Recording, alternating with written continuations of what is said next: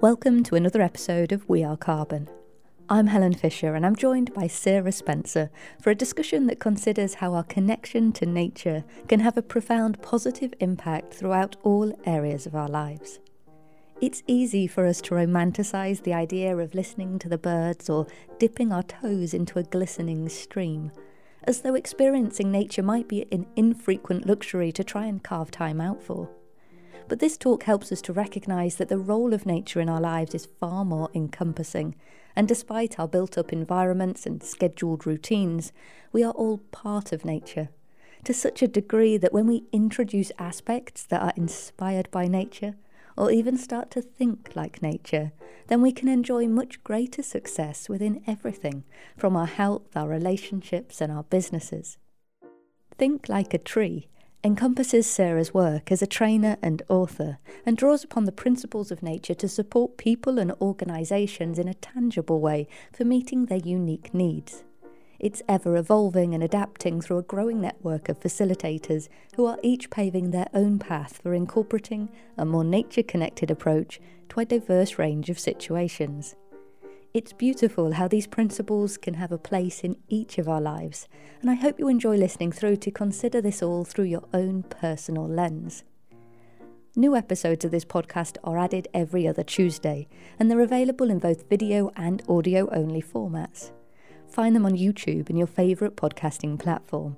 And don't forget to subscribe to keep up to date. Right, let's get stuck in. Hi Sarah, thanks so much for joining us today. I really appreciate you taking the time out, and it would be great if you could kick us off by maybe just a bit of an introduction to yourself and also your work with Think Like a Tree. Oh, thank you very much for having me on your We Are Carbon podcast, which I think is an absolutely fantastic name and a fantastic idea as well.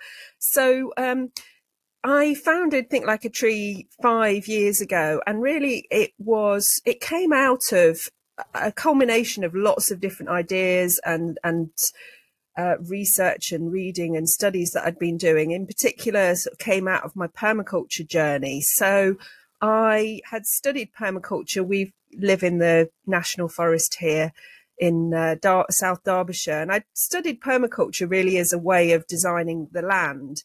But then the deeper I got into this kind of design process, which is brings in natural living systems principles, the more I realised that it can be used for people, organisations, social situations, etc.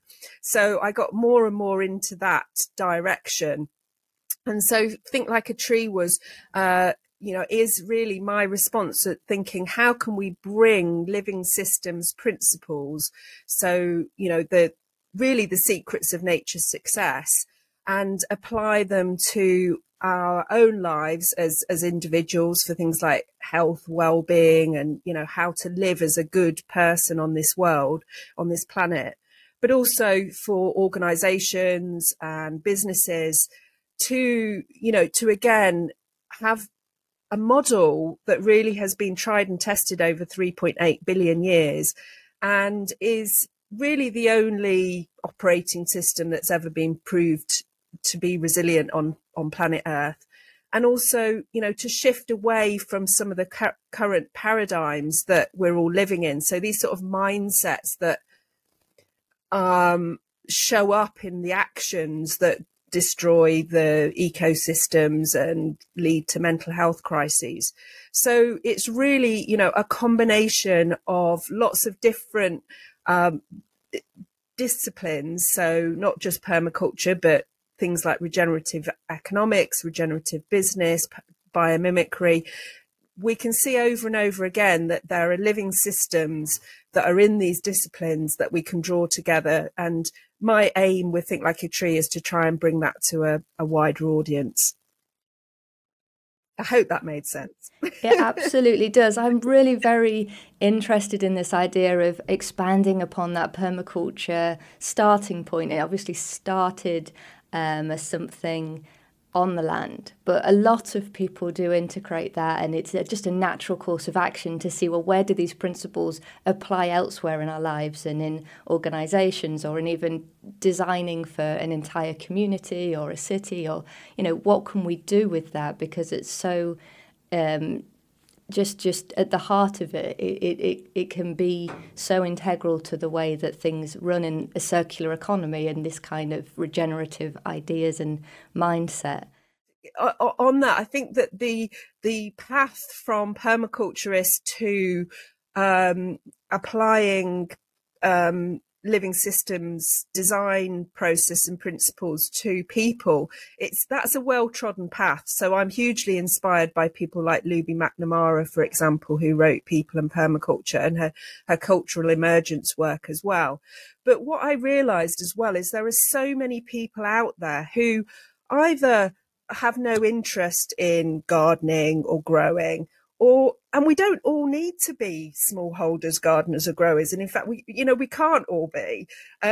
So what's the route to accessing this sort of vast bank of wisdom for people who aren't interested in growing, but are deeply interested in nature and being inspired by nature? So, I would say that, a certain percentage of my course participants or clients have some familiarity in with permaculture, but I would say the vast majority don't. And I think that that's where what gets me really excited is actually bringing these living systems ideas to audiences who wouldn't have otherwise engaged with them. And that's hugely rewarding for me, and then for them as well. So I have a lot of people who come who maybe have a health background, or, who've done some forest bathing training, or, have children that they're supporting. And so bringing to these wider audiences is really hugely exciting. Yeah, I'm really excited to get stuck in as well and get some more details about the work itself. But before we go really deep into that, if it's not sort of too personal, I'd love to learn more about your own integration of the ideas of working with nature to support you through your chronic illness. That was something that occurred, and sounds like it was quite an inspiration in your life. So if you could maybe share a little about that. Yeah, absolutely.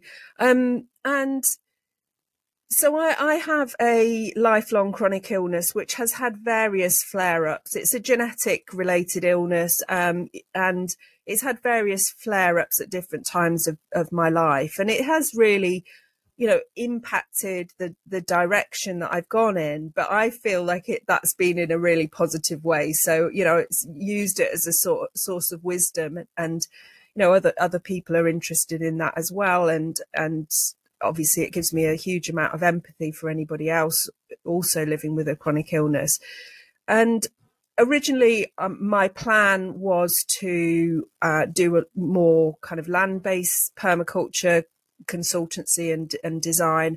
And I was also trained as a forest school leader. So I worked with children for a while with forest school, and also doing eco schools. So bringing permaculture ideas really to children.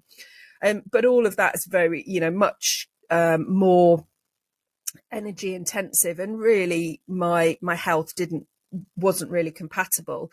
And back in 2015, I had a huge health crash, which left me in bed really for about 18 months. And at the time, I didn't have a diagnosis, so it was hugely problematic. But I had. I was already on the permaculture diploma journey, so that you start off in permaculture with a permaculture design certificate course, which is quite an in-depth course, but then you build on that in a diploma. And in this diploma, you have to build up 10 different designs. And I started very firmly with land-based designs for my own small holding, but also for a community woodland social enterprise that I co-founded called Whistlewood Common. But then gradually what I realized, I mean, I just after about a year of being in bed, and at times I could hardly stand upright. I was so dizzy, and, really all of my autonomic nervous system functions were totally dysregulated. So even basic things like breathing and heart rate and temperature regulation, they were all totally all over the place. And after about a year, I was so fed up, as you can imagine, that I just made a decision. And I remember the date. It was the 6th of April, 2016. And I just said, right, I'm going to design my way back to health. So I took the permaculture tools, and then a huge amount of wider reading around nature-inspired disciplines, and did exactly that, sort of literally put pen to paper and designed a road back to health. And of course, that drew in lots of different, medical interventions and complementary therapies. But I think one of the things that has made the most profound difference is actually the natural principles, that permaculture has a set of natural principles, and then I sort of built on them and drew principles from other disciplines as well, and really kind of reworded them and reframed them for individual well-being and health. And of course, this had had a huge impact on my mental health as well. So, psychologically, and also the illness that I have does have a neurological component where, in your worst phases, brain function goes all foggy and things like that. So what I found was these natural principles were really hugely helpful for my health and well-being, and also to be able to sort of manage my energy so that I could really engage in that deep healing that was needed to sort of get me back, to a position of being able to function in any meaningful way. And then, over the last however many years, that is now 6-7 years, I've built on that, and now really am able to, work in what other people would consider a pretty normal way. But of course, behind that, there's a deep sense of knowing what's right for me. So what I also did along the way was drew these natural principles together, created a program called the Think Like a Tree program. And then building on that, wrote the book, Think Like a Tree, The Natural Principles Guide to Life, where I drew together somewhere around 42 natural principles, put them in categories, and then just gave some examples of where we might see them in nature and what people can learn from them for their own lives. So for me personally, the energy natural principles have been absolutely huge. So nature doesn't really waste energy, but nature doesn't do perfection either. Nature doesn't do straight lines. So we can go with the flow. We can embrace that complexity.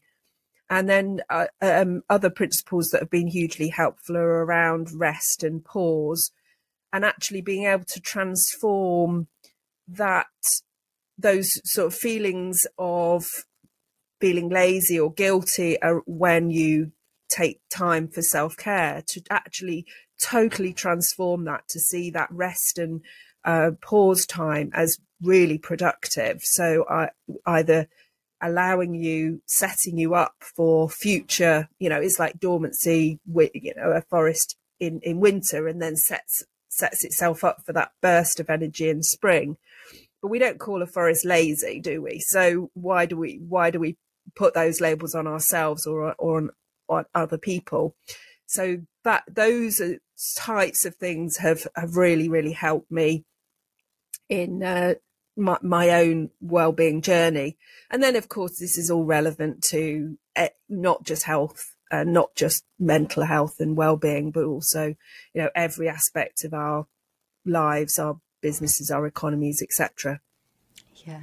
No, that's really, I think, something that so many people would empathise with you with regards to the chronic illness, the endless fatigue, and then that building up, like you say, it's affecting then your mental well-being, because you've got that sense that you should be getting on, or you want to be getting on with things, but your body is telling you to do otherwise. And I think along with empathizing with that, a lot of people are struggling with that. A lot of people would relate to it directly in a way that this is so relevant to them. To hear what you've got to say on this. And I suppose the ideas that you've touched upon there, the principles of rest and of going with the flow, that all is something that the structure of our societies has detached us from. So the idea that actually you just say, well, I'm not going to feel guilty about it, I need a rest, and that then in turn will propel me with more energy and achieve more because I've taken that rest. But people don't always have the space in their lives for that. So I suppose that's really, it's quite inspirational to hear that that's taken you from a place of feeling like you're going in one direction, and it's turned things around. And like you say, you could work in a normal way. You would just sort of consider that to be quite a normal routine that you can engage with. How much do you associate those principles within that healing journey? Do you consider them to be very integral for you? Oh, absolutely. Yes. And I think the really great thing about them is that anybody can go out and have a walk in their local park, or, their local nearby nature, and they're right there in front of you. If you see a dandelion pushing up through the cracks in a city pavement, you've got a really inspiring example of resilience. So what I really wanted to ensure when putting these principles, the book and the courses together, was that these were really, really accessible for people to learn from themselves. So this is not some, academic exercise where we're just thinking up ideas. I mean, there are plenty of psychology books that have people just make things up. And they don't fit that living systems paradigm. But I wanted not only to show how living systems work, but also to allow people to access and learn from nature directly. So, this is my book of principles is not some definitive, Bible of principles. This is just a starting point for people to have those light bulb moments, or that, those moments of enlightenment themselves out within nature. But it doesn't have to be go out into the wilderness or some, forest, remote forest or whatever. These things are all around us. And of course, the most important thing to remember, of course, is that we are living systems ourselves. So we are nature. And so, one of the fundamental elements of Think Like a Tree is for people to reconnect with that part of themselves that sees themselves as part of the living world. And, I wanted to go back to what you were saying about the systems that we're living in, because we're living in, according to a paradigm that's really out of date. It's actually a paradigm that's only been around for maybe 500-600 years, of this sort of mechanistic reductionist. So seeing people and businesses and organizations and societies as machines, and we're just cogs in that. It's just totally wrong. So if we shift that paradigm to seeing ourselves as part of living systems, then hopefully, those systems will start to change to reflect that as well. So you're right, when we feel guilty or feel lazy because we are, because we're ill, that's nothing to do with being ill. That's to do with the mindset that we're raised in. And too often, I think personal development methodologies blame the individual and say, if you make the decision to do this, things will change. Totally ignoring that systemic context that actually, we're all raised in a system that encourages us to, be always on, be always answering our emails, being, not saying no to things, feeling guilty. So we have to, the natural principles view is to look at the big picture. So to look at the systems, not just look at the individuals. So, when people come on our courses, they're encouraged to see, look inside themselves, but also very much to look at we take a sort of tree ring approach, that concentric circles that you often see in it repeated across the living world. That we look at ourselves just as part of other systems, and that we can see ourselves as an ecosystem, and then build on that to then have wider influence, but not forgetting the context of the systems that we're living within.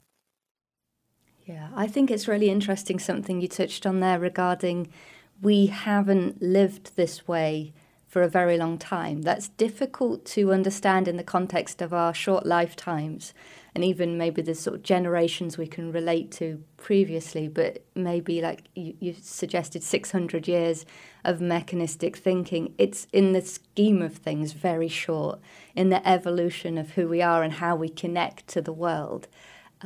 We can be of the mind that this is the right way to do things, and progress has moved us towards this because that's good. Progress is good, but I think it feels like it's more inherent, more natural, more healing to look towards how we connect with nature rather than how we detach ourselves from it. The idea that you've taken these living systems and taken that inspiration from all manner of different contexts, different ways of looking at it, different inspirations that you have found. And I think you said 42 maybe principles that you've touched on, which is clearly just a baseline of then that kind of can lead on to any other way of interpreting them. These can be integrated into our lives in all manner of different ways and for all different reasons. So you've given us some examples for your own healthcare journey and how that can support both the body and the mental health. And I think what would be really interesting, because we can't possibly discuss the whole scope of them, we can see how everything is connected and all of the direction that you're coming from with this. But perhaps you could offer us a couple of specific examples, maybe a couple of very different examples of how you might take one of those principles and apply it to a given situation. Yeah, so I'm thinking in the resilience principles category, there's a principle that says each important need should be supported by several different elements or strategies. This is taken or slightly reworded from a permaculture principle, but if you look at a tree's need for water, for example, it doesn't just get water from one particular source or have it in one particular way. So it'll have shallow roots to get that surface water as it falls. It'll angle its leaves or capture water on its leaves to slow the flow down.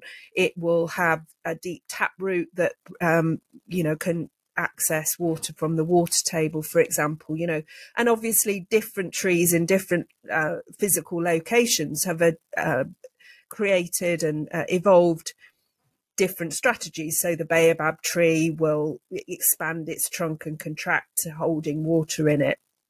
So you've got all these different strategies for just meeting that single need, which obviously is a fundamentally important need of a tree, which is water. And the same principle can be applied to, say, business. A business. If we've got a particular need for income generation, for example, in a business. Now, obviously, what we hope that we're doing when we're moving towards evolving businesses is actually having income not as the primary reason for that business existing. So the primary reason will be some kind of purpose and vision, whether that be a not-for-profit or a for-profit. And we're seeing that in the evolution of, for example, B Corps, where they actually have written in their purpose into their legal documents. But nevertheless, businesses almost certainly need some income, and to have a more diverse strands of income can lead to greater resilience. So we can see that, for example, with artists and art businesses, that they'll have different types of art which will be aimed at different audiences and different income levels. They'll also have maybe teaching income as well. And so we certainly saw that in COVID, when COVID hit, that people who had this more diversity of different strands of income, and that when one fell away, then others could come in and fill that void. So I always advise businesses to look for that diversification in income to complement, and that is directly a living systems principle. Yeah, that's a great example. And I can see how that not only you can take that then to the whole economy or a community and say that obviously in terms of COVID, we saw that reflect in so many different ways, whether it was the individual business or the entire of a country having cut off from supply of export, imports, that kind of thing. They were meeting the needs of the people through one solution as opposed to many. And then I can also see how the principles connect into one another, because you've just described this principle of resilience and meeting the need in numerous ways. But then you also touched upon earlier the idea that nature doesn't need perfection, doesn't strive for perfection. And they seem to interlink, because I suppose our human need for perfection would be around the idea that if there's only one solution, then you've got to get that right, because, that puts a pressure on that solution to get it perfect. Whereas if that just lets itself down a little bit at some point, but it's being held up by all of these other diverse means to support that need, maybe we don't feel so obsessed with creating perfection. So I think there's definitely a whole kind of exploration of all these principles. It seems quite exciting to me that you've created 42. That kind of is blowing my mind a little bit of to see those written down and have a look at how they all interlink. That's really fabulous. Yeah, and I think the important thing is that when we're looking at any natural principles or any nature inspired framework, this is just one of many that exist out there, is that we remember the everything is connected natural principle, which is fundamental to all of it. So I do really find that when I take people on a journey of zooming out to see that big picture, to see the connections and to see what's really important, and we do that as in various different ways. We do that in terms of visioning exercise. We do that in terms of being really encouraging people's creativity and coming up with ideas and inspiration, with the idea that there are no wrong answers, because that's how nature does it. There's a huge amount of trial and error, this sort of action learning. Let's do something. Let's try it. Let's see what works. Let's modify it, and then let's go again. But you have to leave room in there for like you say, realizing that no idea or answer or solution is ever perfect. But you have to leave room for errors, and that this process is going to be messy, and that we have to let go of controlling every aspect of it. And so therefore, when we're being guided in this new, which is essentially, a paradigm shift, a whole mindset shift, a new way of thinking and being, we have to step into that discomfort. We have to let go of this controlling mindset that's been around for so long, and this failure mindset, really. So this idea that we can control everything leads to the failure mindset, because if you realize that you can't control everything, and we can't control anything anyway, it's only an illusion. When we realize that we can't control everything, and we can just influence things and embrace that that messiness, really, is hugely liberating. It's hugely empowering, because suddenly anything's possible, because you're going to be rewarded for just doing stuff, rather than being rewarded for if some abstract thing says that it's a success or not.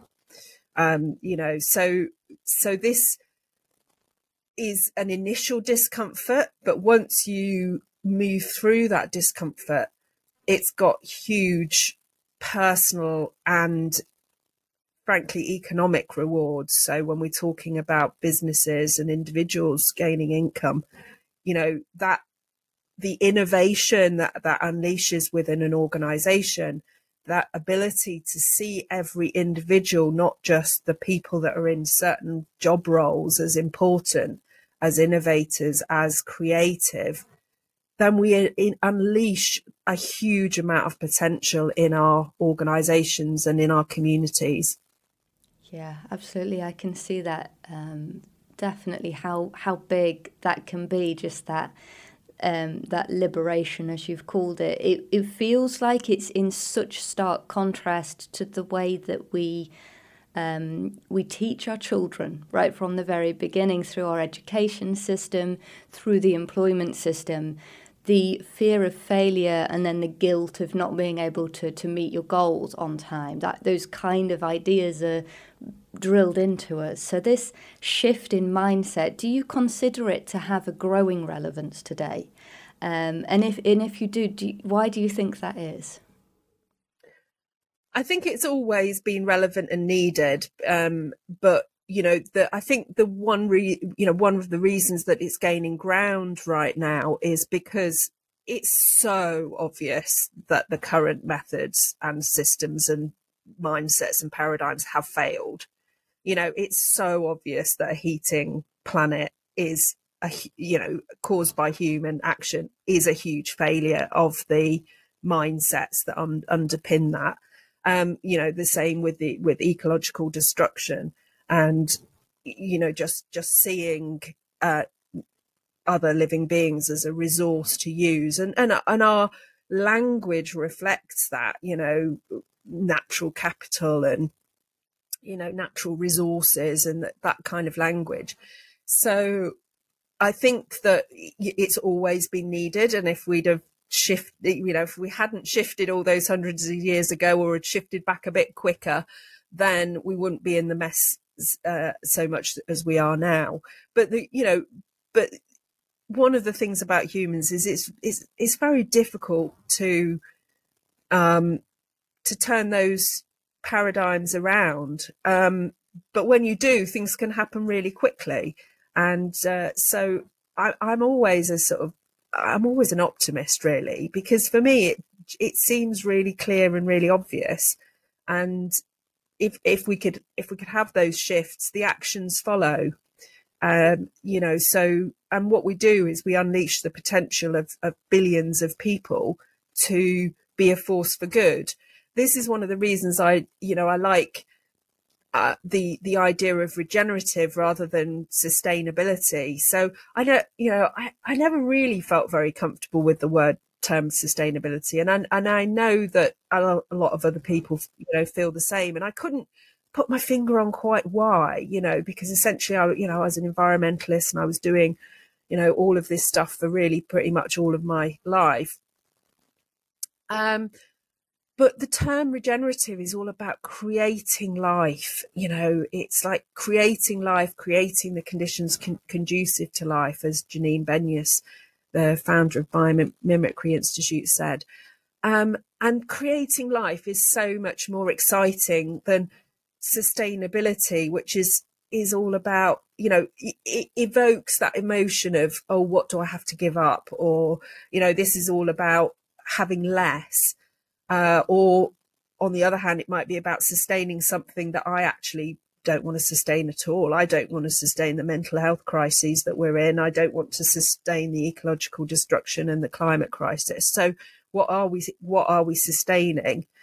Whereas regenerating life is something that all living beings do and have an urge to do, and that includes humans. And we find that incredibly exciting and empowering, as long as, and this is the big if, we can create the systems that allow and empower individual people and collectively to do that. Yeah, I absolutely agree. I've never liked the word sustainable, and the language within this space is difficult because on the one hand, you're trying to use words that people associate with the sort of the group of work that you're encompassing. But on the other hand, those associations aren't accurate, or they're not what you're, 100% working towards. And I like that idea of what you've identified there. Sustainable says we're going to keep things the same. How can we best keep things the same and maintain what we already have, which is not inspiring? And it often includes, how can I restrict myself? How can I go without? Whereas regenerative, it's all about creation. It's all about saying, how can we move forward abundantly to me? And that's stark contrast. And I think that regenerative, in my mind, that is what nature teaches us. Sustainable is kind of more of a human mechanistic thought pattern of how can we make this resource continue to be in use. To some people that difference might be subtle, but I think once you sort of encompass the mindset of it, it just feels huge. Yeah, it is huge, and it also encourages us to step into that inner journey as well, which I think sustainability doesn't in the same way. Because if we're talking about creating life, that's an inherently kind of heart-based thing. And, traditionally, I think that business, and individuals as well, to a certain extent, have been really afraid to step into that sort of heart space.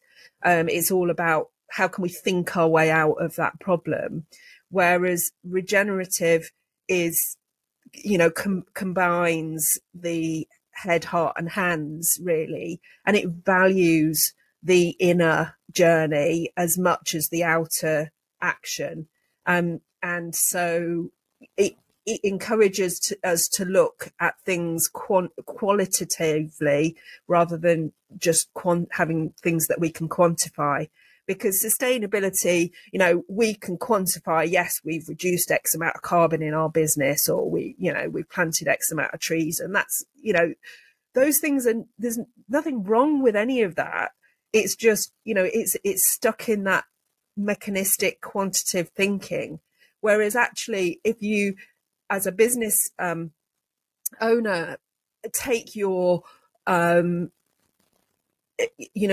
people in your business, your team, on an inner journey to spark their innovation and to become more creative at creating life and expanding and growing your business in a healthy way, then that's less quantifiable. There may be some things that will come out of it, like, your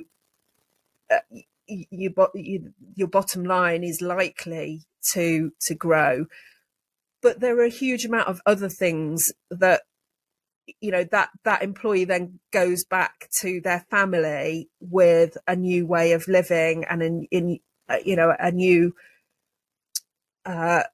happiness really, and being inspired, because humans have got that kind of innate drive to create, to be part of something. And it seems to me that in a huge amount of businesses, that is just absolutely squashed. And then business owners wonder why people are, silently quitting and all these new phrases. Um, well, yeah, that's because of the really that this sort of this whole paradigm that businesses are operating in. Yeah, I think it brings to mind the idea that we take business too seriously. And in that need for control, we like the predictability. So this is the uniform, this is the suit, this is the expectation, this is what you do to achieve this outcome, and that's predictable. And that takes away the idea that actually inherently being human, it's the passion that drives us, the engagement, the excitement, the fun, the colour. And if you've got a workforce that you can somehow integrate that passion and drive in the individuals into the same objective that the company as a whole requires, then you would think, well, that one's going to leap forward. But it's certainly not going to be predictable, and it's certainly not going to be the same journey as what you could replicate in another circumstance. And so, yeah, the sense of austere seriousness, that is what business equals, and that's because life is about meeting a monetary need. And I think that maybe that whole paradigm of that is holding us back really from the growth that we could achieve. Absolutely, and it's by no means a problem of profit-driven businesses. So that in charities, for example, and public. I mean, look at the NHS. I have a huge amount of people come on my courses who are burned out health workers, GPs, nurses, midwives across the board. So this is an organisation that is inherently purpose-driven and does amazing things for patients. And I massively love the NHS. I obviously am a frequent flyer in the sense of have used the NHS a lot over my lifetime with living with a chronic illness. But in terms of that holistic, whole systems view of it may well be good for the patients, but what about the people that are working within that organization? And this is true for many charities as well.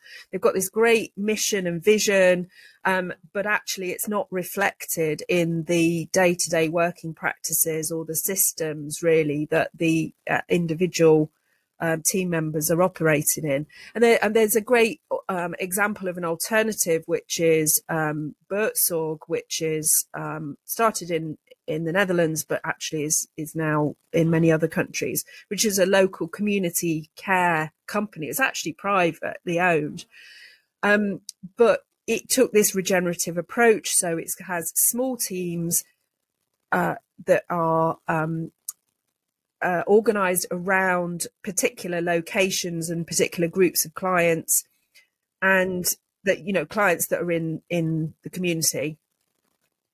And every time that a team of 6 reaches a team of 12, it splits into another team of 6. So it's like that evolutionary sort of cell multiplication model. But then they have very strong central mentoring and information that these teams can access, but essentially they're self-organizing. So there's very, very little management. There are lots of coaches and mentors, but there are very few actual management functions. So things like schedules and dishing up who's going to see which client, it's all done in that local team level who are responsible for that particular location. And they develop these connections with other local organizations, with the family members, with other providers to create this really, really strong support structure around the client in the community.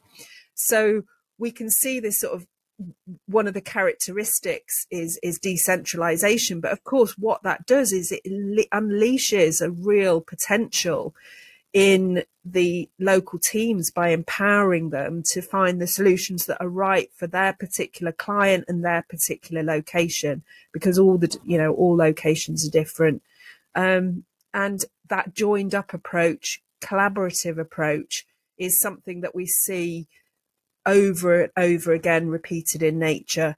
So, it's something that we really do need to learn from, rather than having this sort of competitiveness mindset that somehow if somebody else is offering a similar product, then they're our competitor. Well, maybe we can talk about how we can strengthen connections and then complement each other, for example.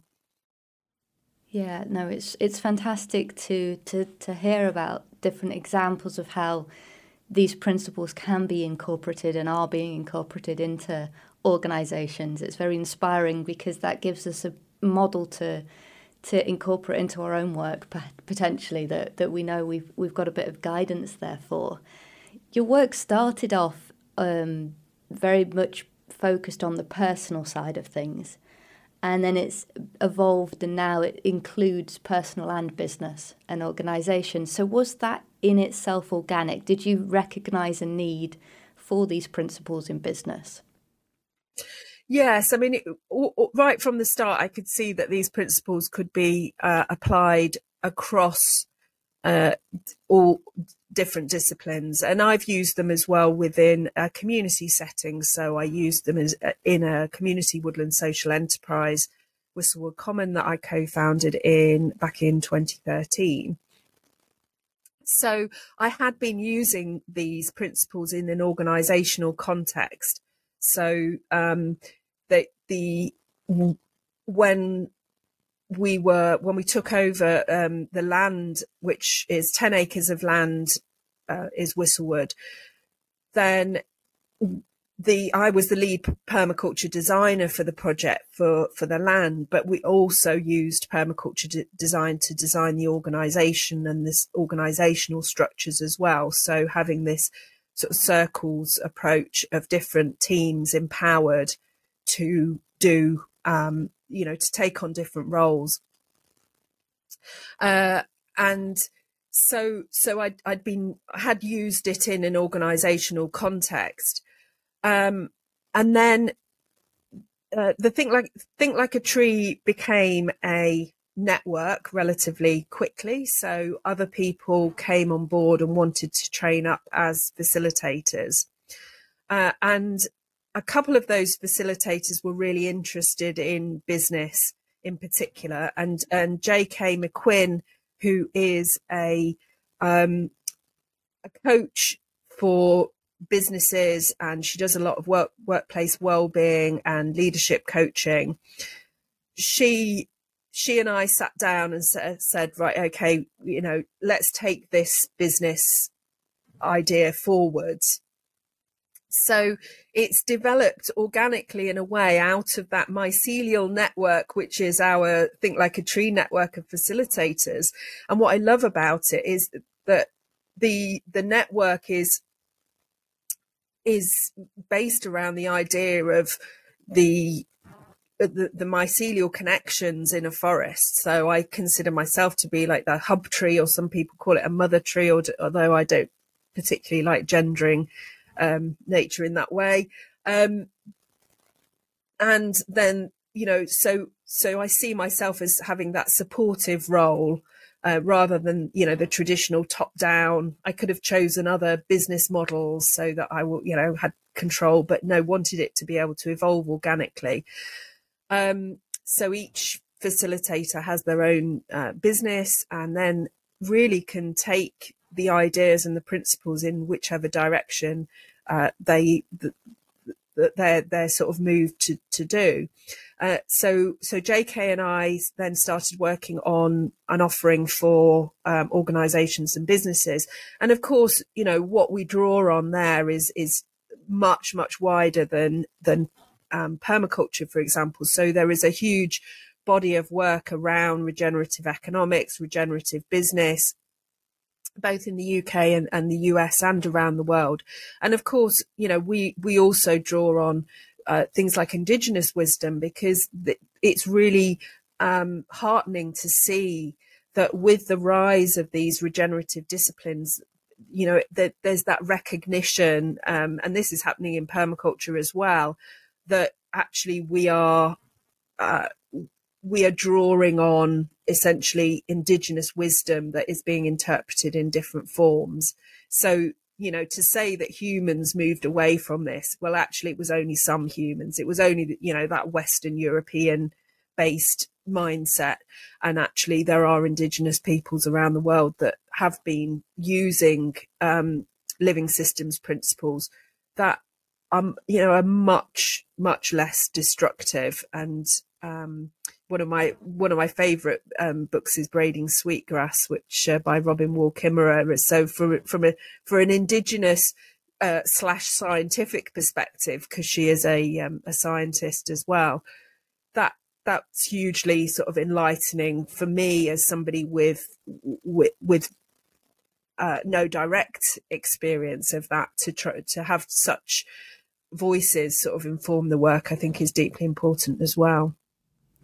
Yeah, it's that there's so much scope to all of this, isn't there? Because you start with these principles and then they apply to many different people in many different circumstances, and then you take that into an organisation or a community, and that's then a web of different integrations of all these different people. So you have developed a network of facilitators, as you've mentioned, and then they presumably are teaching in their own way and their own style. Have you maybe something we could sort of explore a little bit is the uniqueness of their different journeys?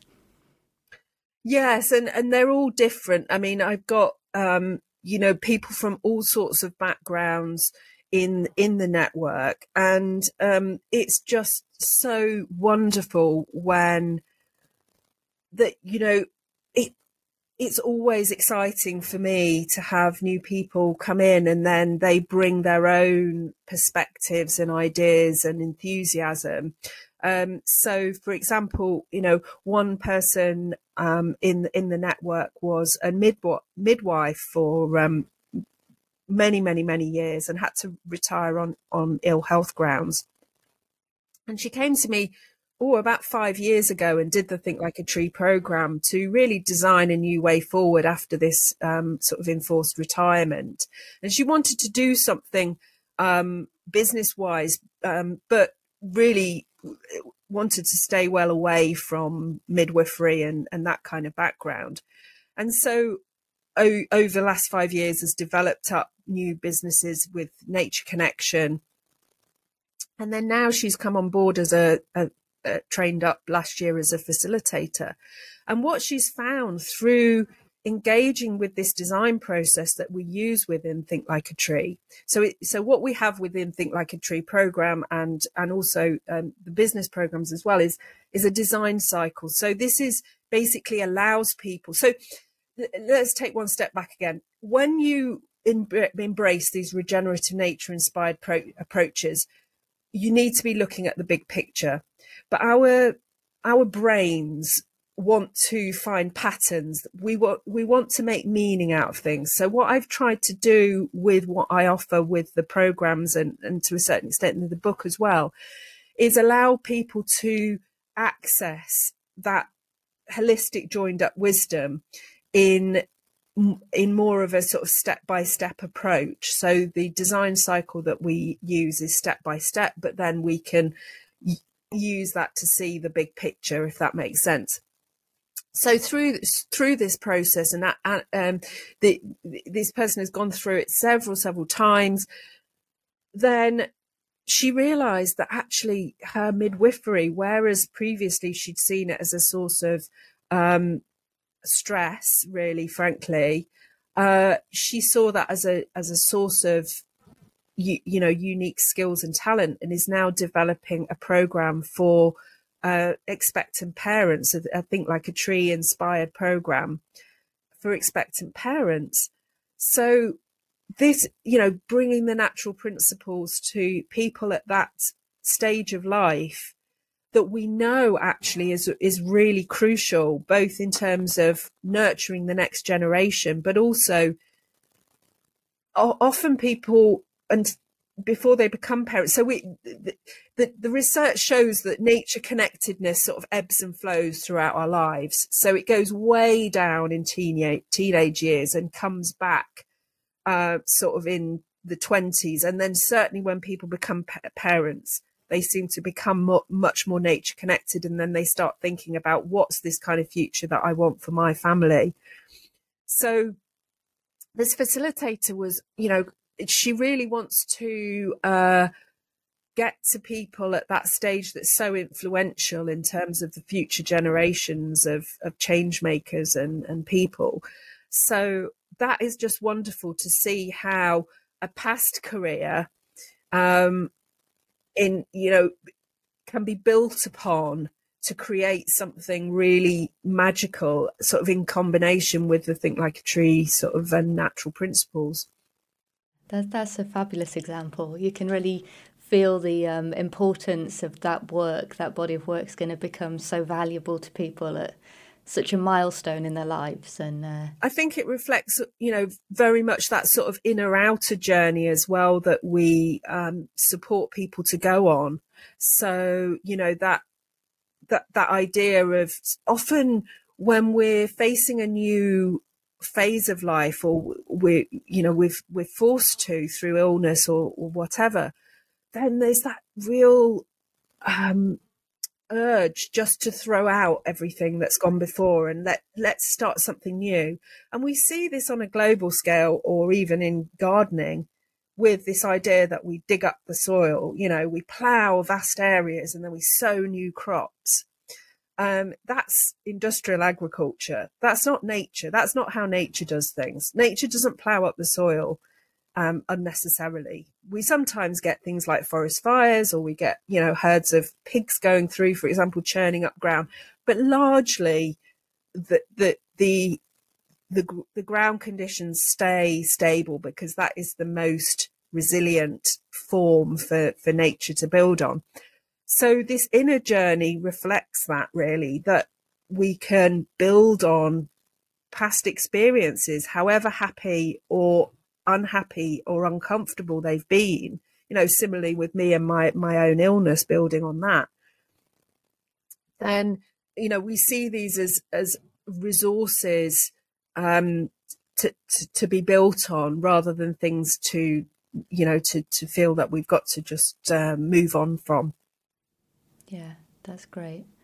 In terms of, we've touched on the language of sustainability and how that it's challenging, isn't it, to really speak and express the work that you're doing when we have this need within business and big organisations even to take on a sustainable model and to meet certain criteria, which is perhaps considerably more prescriptive than what your work encompasses.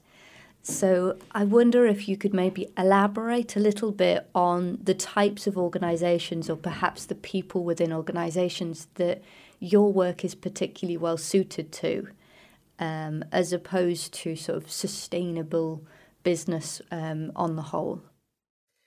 Yes, I mean, it can be used at businesses at all scale, because it can be used, say in a team of a large business. But, I really enjoy working with small and medium-sized organisations. And for me, the organisational structure is not important, because, we whether it's private sector or charity or not-for-profit, then everybody's got something to learn from this approach.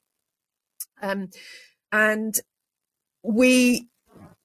there is a significant overlap. So basically what we provide for people are frameworks, and there are new ways of thinking, but frameworks to actually work through, inspired by living system strands. So we in our organizational work, we use ecosystem strands rather than those natural principles.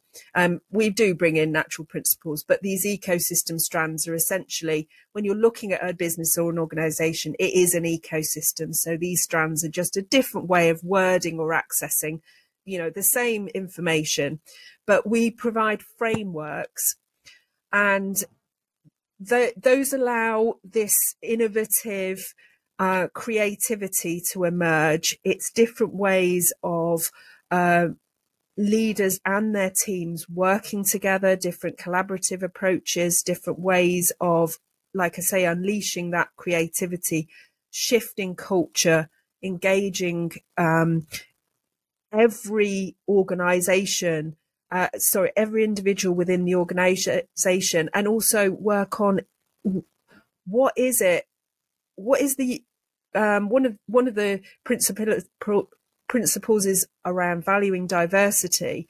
So every changing system so that every individual can bring what is their unique. Carol Sanford calls this, who's written lots of books on regenerative business. She calls this their essence. You know, what is unique about that individual that they can bring to creating life within the whole of that organization. So we do a lot of work around this.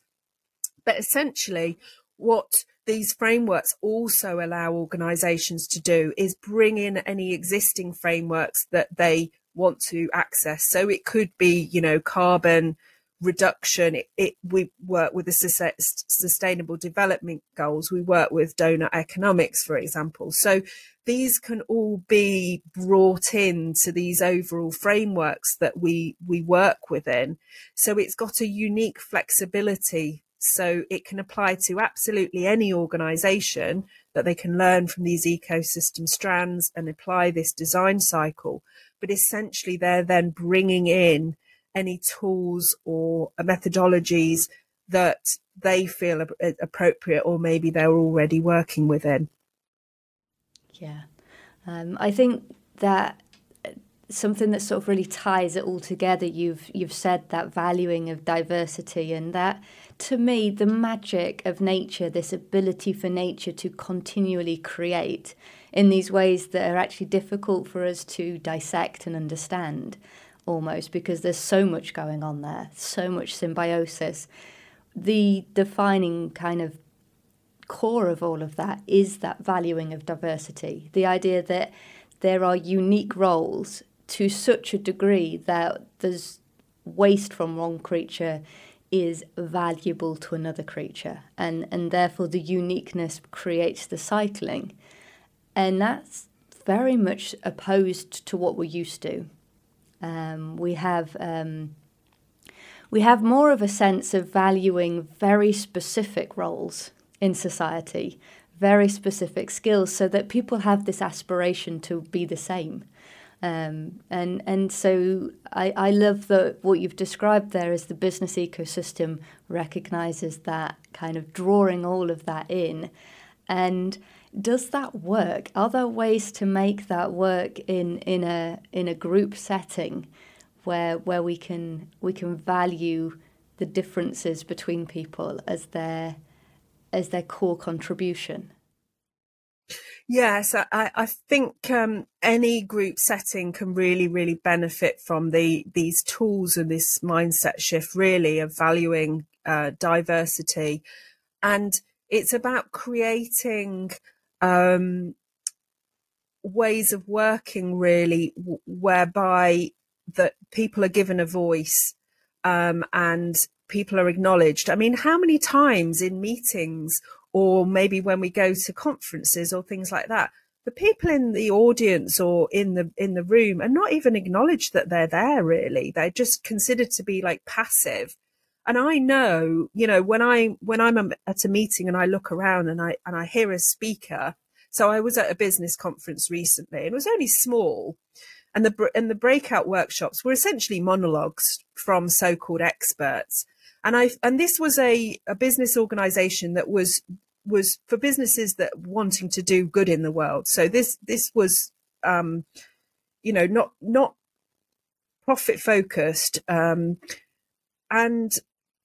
it really struck me that we had so much wisdom in the room that just wasn't being harnessed. Now, I know that in conferences time is short, but you know, there are some really creative solutions, for example, about creating communities around that, about you know, about having workshops that are participatory, having meeting check-ins, for example, where you just check in with everybody that's in a team meeting, sort of, how are you? it acknowledges the humanity really of the people, rather than seeing them as just like, what work are you doing and what have you got to do? We need people to be bringing their whole humanity to work. And so just subtle changes to start with around acknowledging the value and the potential. So it's not just about identifying what people can do now. It's about seeing that every individual has a potential, that if we support them, that they will then, be able to unleash around this focus. And that's also where cross-disciplinary teams really, really help as well. So, we get people from across business areas focused around a particular customer base, or that, that kind of focus, and then are allowed to bring forward ideas, or encouraged to bring forward ideas, but again, letting go of that sort of failure mindset, really, because it's you'd think in a way that employees who are unhappy would be really happy given this extra sort of power. But there's this real fear around, well, okay, so they're asking me for these ideas. If it goes wrong, I'm going to get the sack, or I'm going to get penalized in some way. So it needs to be a whole holistic view around that whole shift towards this more innovative, collaborative way of working. Yeah, I suppose there's an awful lot to be taken on board, so gradual change is the most comfortable. Yeah, that's it. And the interesting thing is that when you encourage people to step into this new way of thinking, actually, what can seem like small changes can actually unleash really big potential. So yes, we have to step into some discomfort, but we're certainly not talking about ripping everything up and starting again. Bringing in these changes can be quite fundamental to actually the way that an organisation works, but also, if money's a factor, their profitability and their customer satisfaction, that kind of thing. Yeah, it's all interlinked. So this has been a fantastic opportunity. I really have enjoyed speaking with you. And I think if we could maybe just some final words would be really useful, because it's so integral to all different people at all different times of their lives. Maybe you could summarize the different stepping stones that people can take to get involved. Yes, absolutely. So the starting point for individuals, and this is also relevant to what we call solopreneurs. So people who are essentially working on their own, like coaches, for example. Then the Think Like a Tree program is the place to start, and that is usually online. It's over 6 weeks. We also do a 3-day intensive, which is you come to lovely Derbyshire and stay for 3 days.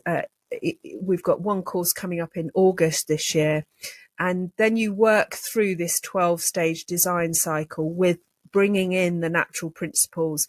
And the focus is some aspect of your life. So whether that be to do with your own sort of business, if like I say, if you're a solo business, or whether that be supporting children, health, well-being, planning retirement, career change ideas.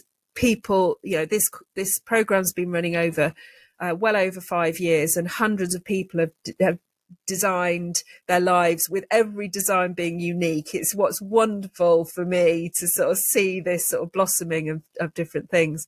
And then for businesses and organizations, that we have a Think Like a Forest program and bespoke programs for businesses and organizations. So you can find it all at the website, which is www.thinklikeatree.co.uk.